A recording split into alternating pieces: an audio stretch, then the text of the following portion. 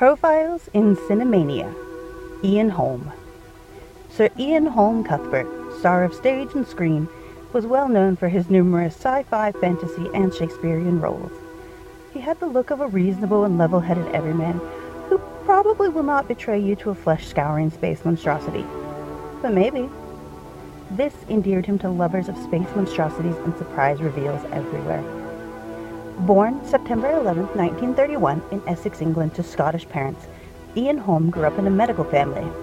His mother, Jean Holm, was a nurse, and his father, Dr. James Harvey Cuthbert, a psychiatrist. Dr. Cuthbert was superintendent of a medical hospital and remarkable for being one of the pioneers of electroconvulsive therapy, the effects of which are only slightly less detrimental to one's brain than a viewing of Naked Lunch. Following as typical and uneventful a childhood as anyone can have had as the child of an experimental psychiatrist, Holm earned admission to the Royal Academy of Dramatic Arts in 1950, where he graduated in 1953 and eventually became a member. Holm made his stage debut with the Royal Shakespeare Company in 1954, and more stage roles followed. Unfortunately, in 1976, during a production of The Iceman Cometh, Holm fell victim to a crippling case of stage fright.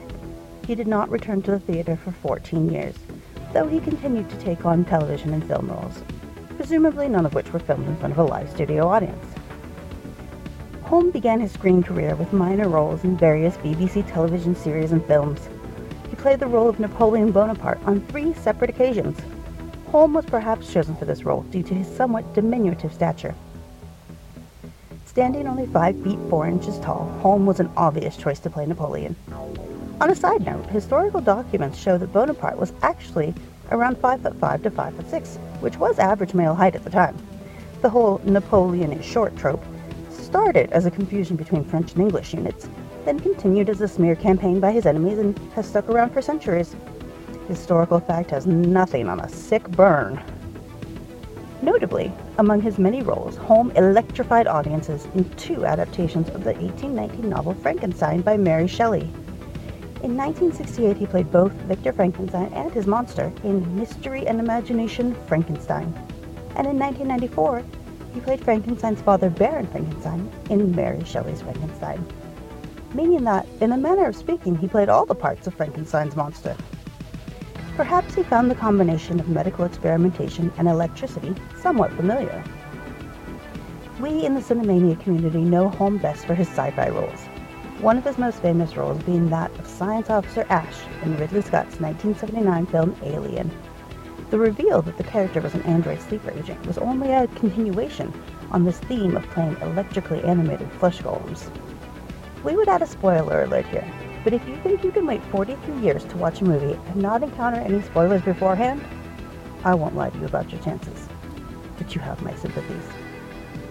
Holm's fame and contributions to Cinemania grew in 1997 when he was cast in the films Fifth Element and The Sweet Hereafter, the latter of which saw him nominated for no less than 7 Best Actor awards, 3 of which he won and 2 of which awarded him 2nd and 3rd place. Holm is perhaps best known for his portrayal of Hobbit Bilbo Baggins in The Lord of the Rings and The Hobbit trilogies, a role he fit into perfectly. These movies were not his first foray into the Tolkien universe, as he had previously voiced Frodo Baggins in a BBC radio adaptation of the novels, a role he surely earned by merit rather than height. Terry Gilliam, whose films are a well-known cause of Cinemania, cast Holm in his 1981 film Time Bandits, and again in his 1985 film Brazil. Gilliam was not the only director accused of causing Cinemania to notice Holm. David Cronenberg cast Holm in Naked Lunch in 1991, and in 1999 called on Holm again for his film Existence.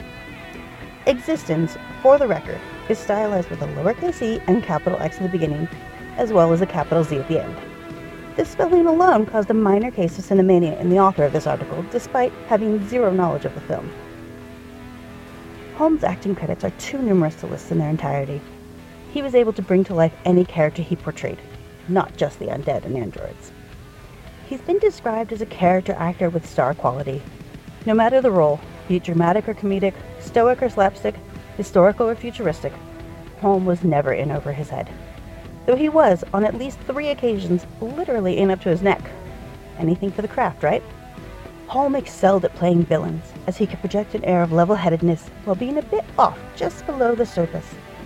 Some notable and challenging roles in his villainous repertoire include Olympic coach Mussolini in Chariots of Fire, pedophile Charles Lewis Carroll Dodgson in Dream Child, Nazi propagandist Joseph Goebbels in Inside the Third Reich, and the greatest villain of the lot, Chef Skinner in Pixar's Ratatouille.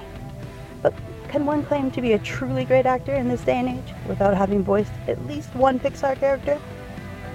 After playing multiple Frankensteins, Napoleons, and filthy hobbitses, Holm is a classic example of being so good at something that people want you to keep on doing it. He would never have been so forward as to admit it, but his audience loved him and kept wanting him back time after time. If his numerous awards were not proof enough of this, his 1998 knighthood for services to drama certainly was.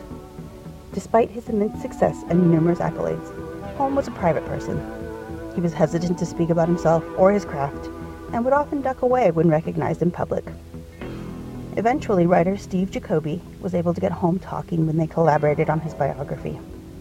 After his role as Bilbo, he gradually acclimated to the increase in his fame and recognition, and would speak with fans more easily. Sadly, Sir Ian shuffled off this mortal coil in June of 2020 at the age of 88 due to complications from Parkinson's.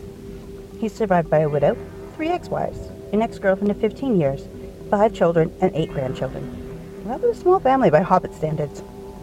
Ian Holm's memory will live on in his works and in the Cinemania they have inspired. This has been another Profile in Cinemania. This episode was written and performed by Hope Bravo. Yes, that's my real name. Mixed and mastered by Ethan Ireland.